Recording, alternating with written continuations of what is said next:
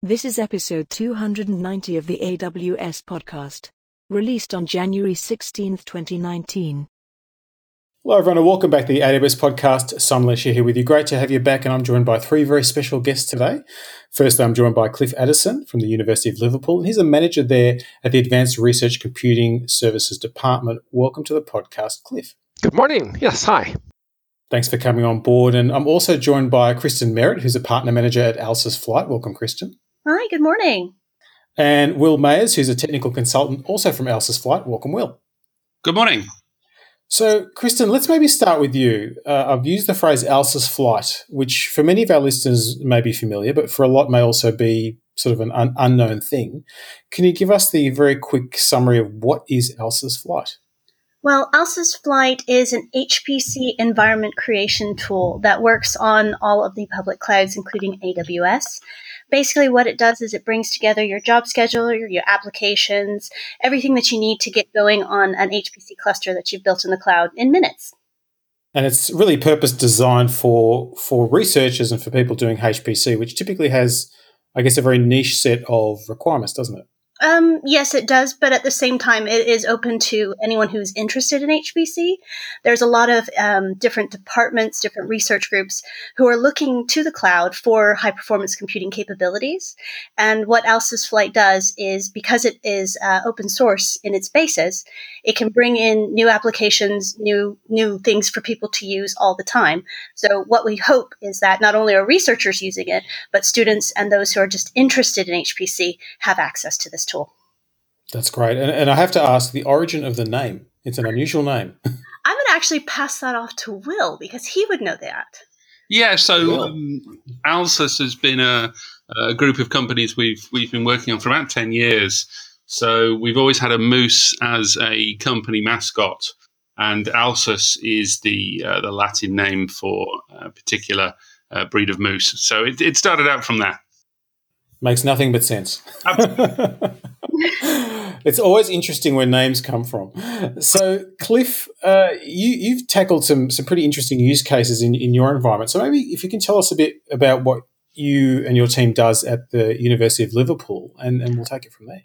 Well, one of the main things that we try to do is provide the facilities, both the hardware and the software, and as well as technical expertise for our researchers to be able to do effectively any sort of computing they need off the desktop. So when they start to get to the point where they need something with more memory, or they need a lot of runs being performed, or a lot of parallel computations that they require, then we try to basically provide the facilities so that they're able to get access to this in a fairly sensible way. And this is part of the reason why we were very pleased with the collaboration that Dell and Alces were able to do with AWS, providing us some of the research credits, because it fit in extremely well with both our immediate and medium longer term ideas of where we wanted to take things.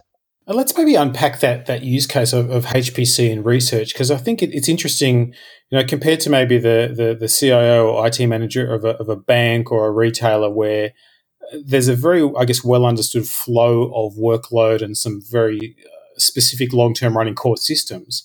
The research community has different needs and puts different challenges from an IT perspective on infrastructure, doesn't it? It does indeed. I mean, where this immediately started with is when in 2017 we were able to go to tender to buy a large new central facility for people, and it was a competitive tender. Dell Alces came in with a very attractive bid, and they also said, we've got this collaboration with AWS as well. And for a variety of factors, they were the winning bid. And so we have a reasonably large Dell system on campus, and that provides sort of the backbone. So there's a good deal of computational work that takes place amongst some of our chemists and engineers. Some of that can spill out onto the cloud. Most of it does need sort of a good central resource. But we were getting a large number of different sort of people coming in with limited amounts of experience and some specialized computational requirements, and being able to use the cloud to help them explore some of these issues, or being able to satisfy some of their specialized computational requirements worked out very well. And maybe give us a taste of some of those use cases. I mean, you have a wide range of research going on there. Can you tell us a little bit about the type of research and the type of computing needed to support that research? Yes. Our computational chemistry group or groups probably take up the bulk of the local computing and certainly represent a very large number of our computational scientists on campus. They're doing a variety of tasks, things like being able to investigate the potential of joining molecules together to build better compounds which have certain good properties, or being able to investigate characteristics of some of the material properties of things they're looking at. Our engineers are looking at a variety of different problems. Some of it is related to computational fluid dynamics and aerospace. Others are looking at similar-ish mathematical problems, but they actually relate to things like the way sand moves with tidal flows and that kind of a thing. But then we've also got some of the people coming to us and say, we've heard about this deep learning aspect, and where we're applying this, trying to understand better what happens with diseases in certain places. One of the main groups that we've been working with are ones that are very much interested in looking at eye diseases. And they've been trying to investigate the best way to use deep learning to try to identify disease patterns or other characteristics from images of the eye to help improve their diagnostic capabilities. That's fascinating. And I believe with that work, they needed access to GPUs to really do that deep learning efficiently. And you found some good optimizations there. That's right. So they had discussions with NVIDIA a few years back, and NVIDIA were quite generous with their support, and they were able to provide them with quite a large number of previous generation K40, K80 GPUs. But they were beginning to struggle with that as their models were getting a bit bigger and their images were getting a bit bigger. And one of the test cases we had looking at the research credits we got from AWS last year was, well, let's spin up a deep learning instance on AWS, and let's just investigate whether that is something that could be useful for you. And we can then possibly look at trying to do things on some of the more advanced P3 architectures that AWS has. These have the latest V100 GPU technologies from NVIDIA. And after some preliminary investigation and getting started on the older technology, whether on the P2 instances, that's K80, similar to what they had on the desktops, they then started to investigate what they could do on a V100. And they came back to me immediately and sort of said, can we keep these, please? So they were seeing within a day or so a factor of 6 performance improvement over what they were seeing from the desktop environments. And it just made this substantially a better environment in which they were able to work. And we were able to spin this up and give them remote login access on AWS very easily. That's amazing. I mean, that 6 times improvement or factor of 6 is phenomenal because cycle times are everything when it comes to running research experiments. Maybe, Will, if you can give us a taste of, what is the experience that a researcher has with Alces Flight? What does it give to the user in terms of taking advantage of resources like the AWS Cloud? So there's a couple of different ways that researchers can use Flight. So what we've been helping Cliff with in this instance is really more of a self-discovery environment. Because the university has invested in an on-prem facility as well, we're really using the AWS platform to really supplement that and to do more discovery work, more things that would be difficult to do in an on-prem environment that's perhaps a little bit more rigid, less flexible than AWS. So that's certainly something that I think a lot of researchers would benefit from, just the agility of a platform like AWS to be able to run different workloads.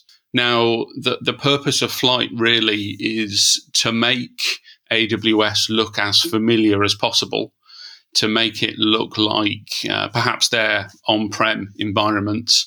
Things like compatibility with their job schedulers. So in this case, Cliff at Liverpool runs the Slurm job scheduler. So it's relatively straightforward to set up a Flight cluster running on AWS that has a Slurm environment set up and ready to go. So it really is about lowering the barrier to entry, really, for new people wanting to work on HPC and enabling them to get started as quickly as possible wherever they choose to run.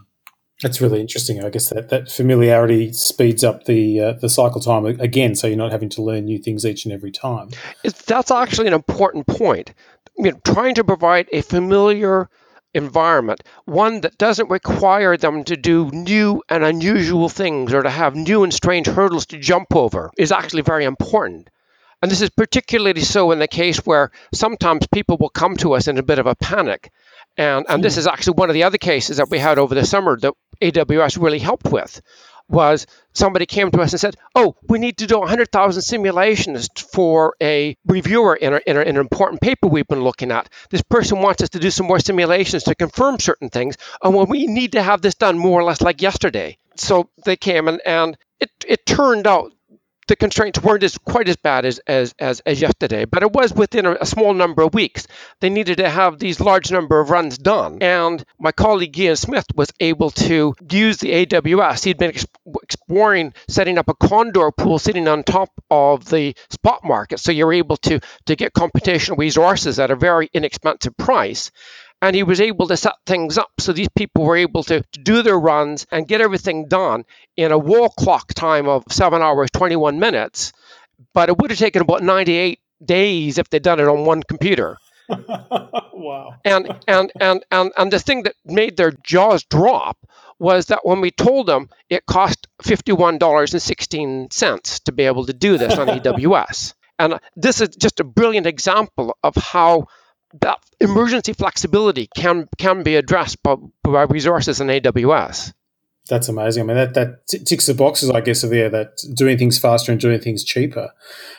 Maybe, Kristen, you can talk about what you're seeing sort of more broadly in the research community and what Flight is allowing people to do and where you're seeing that demand sort of land. Well, for the past 2 years, with Flight being available on the AWS marketplace and to our client base, we've spent a lot of time researching anything that's been open source based. One of the things that we have noted over the past 2 years is that those who are seeking cloud are kind of seeking what we call an inclusive solution, one where they want to bring as many people as possible in, want to get something going up as fast as possible. I think to complement Cliff's story about the needing the resources immediately, we've noticed that in training for HPC, that is incredibly popular to use the cloud because they can mirror their own cluster if they want to, or they can build a completely different one, maybe one that they might be considering buying, or maybe not considering buying at all. Like they're experimenting with the idea of clusters and got some really wonderful case studies out of people working for training in very little time, getting everything up, bypassing a lot of the pain that the administrators have gone through to setting up these systems that only get used for like half a day and then having to take them down. It's annoying. And using the cloud for that is a wonderful opportunity for more people to get into high performance computing. And everything from that all the way up to crazy stuff. People are starting to look at IoT buttons, at Alexa for calling up clusters, which is it's a lot of fun. But it's stuff you can think about for the future, where in certain circumstances it very well might be completely fine to say, Alexa, I need a cluster. I've got to do this little project. But that's kind of the great fun that we've seen, all the way down to now with Cliff's work and all of the great studies that he's starting to bring out. We're looking forward to adding that to our story so we can tell more people about it. And it's interesting you mentioned that phrase cluster, and certainly for many researchers, the experience is one of, whilst having access to a cluster and a high-performance cluster in their research facility, often time is limited. You're always sort of competing for that precious time, whereas really what you're describing is a world where everyone gets their own cluster. It's a nice world. Sure, absolutely. And I think in some ways research computing is stifled. It's sort of distressed a little bit by having to go through those processes of applying for time, of sharing very large on-prem facilities. By their nature, they're quite inflexible. It can be difficult to do something that's even slightly different to what is being done at an existing point on those clusters. So we've certainly found that the ability to be a lot more agile, to create clusters and to create solutions when we need them, that's a huge benefit to researchers who genuinely, for their research, they don't know what sort of cluster, they don't know what sort of machines, they don't know what sort of environment they need to work on.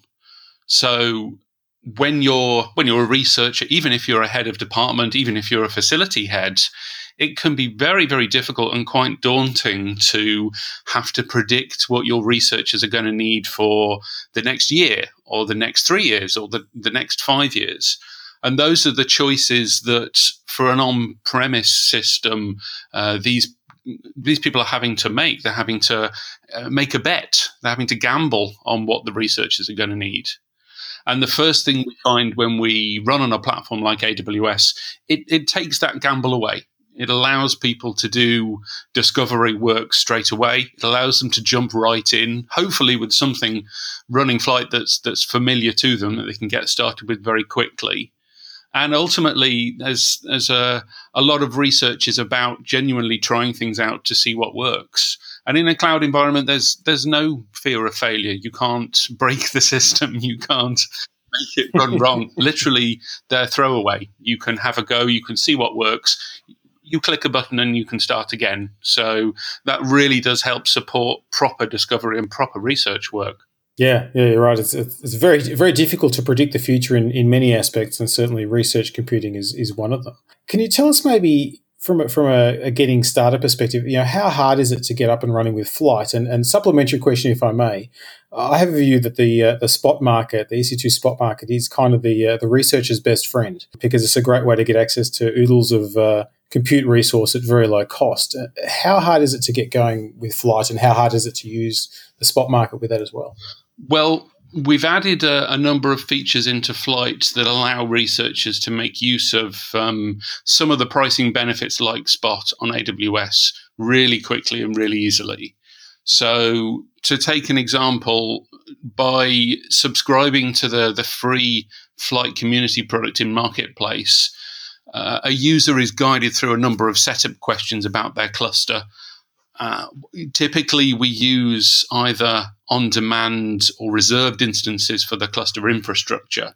So for those who are not familiar, on-demand is an instance type which AWS will allow you to start at any point. There's a fixed list price for this environment, so you always know what you're going to pay. And that instance, those resources are always available whenever you need them for the cluster.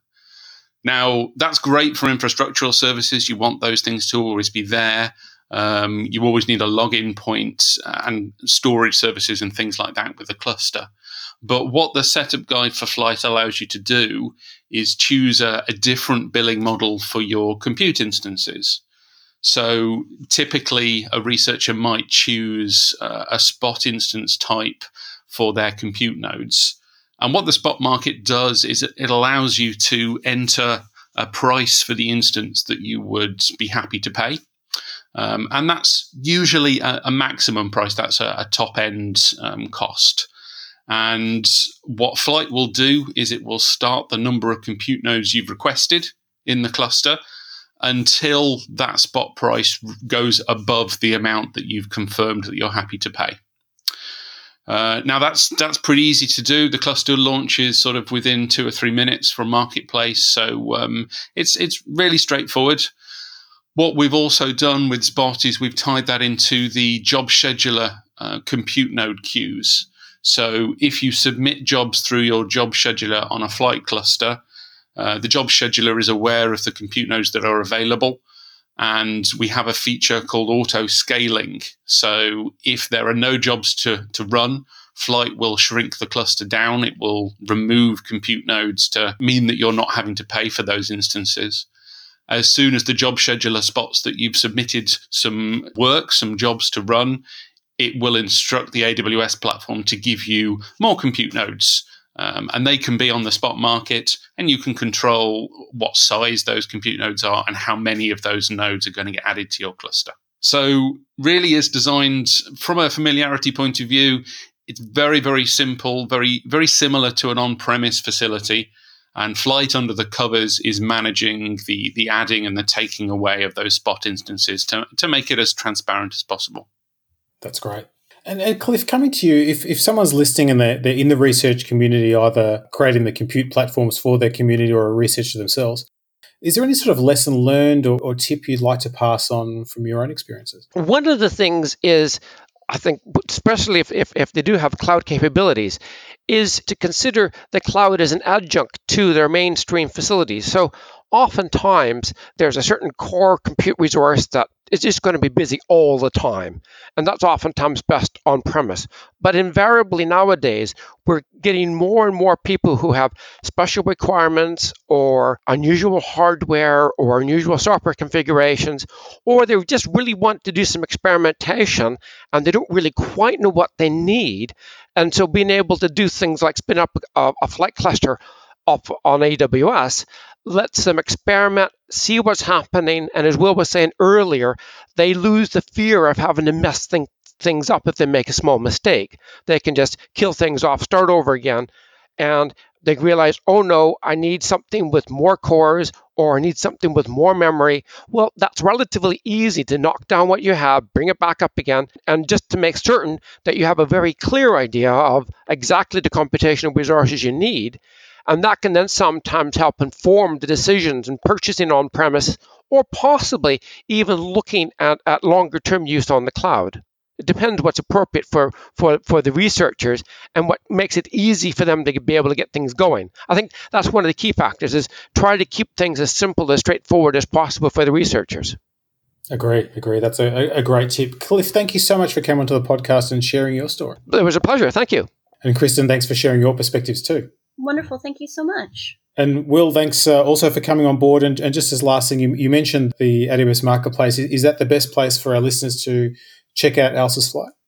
Absolutely. That's a great place to get started. Excellent. We'll put some links in the show notes. Thank you for joining the podcast as well. Thank you very much. And thanks everyone for listening. We do love to get your feedback. AWS podcast at amazon.com. And until next time, keep on building.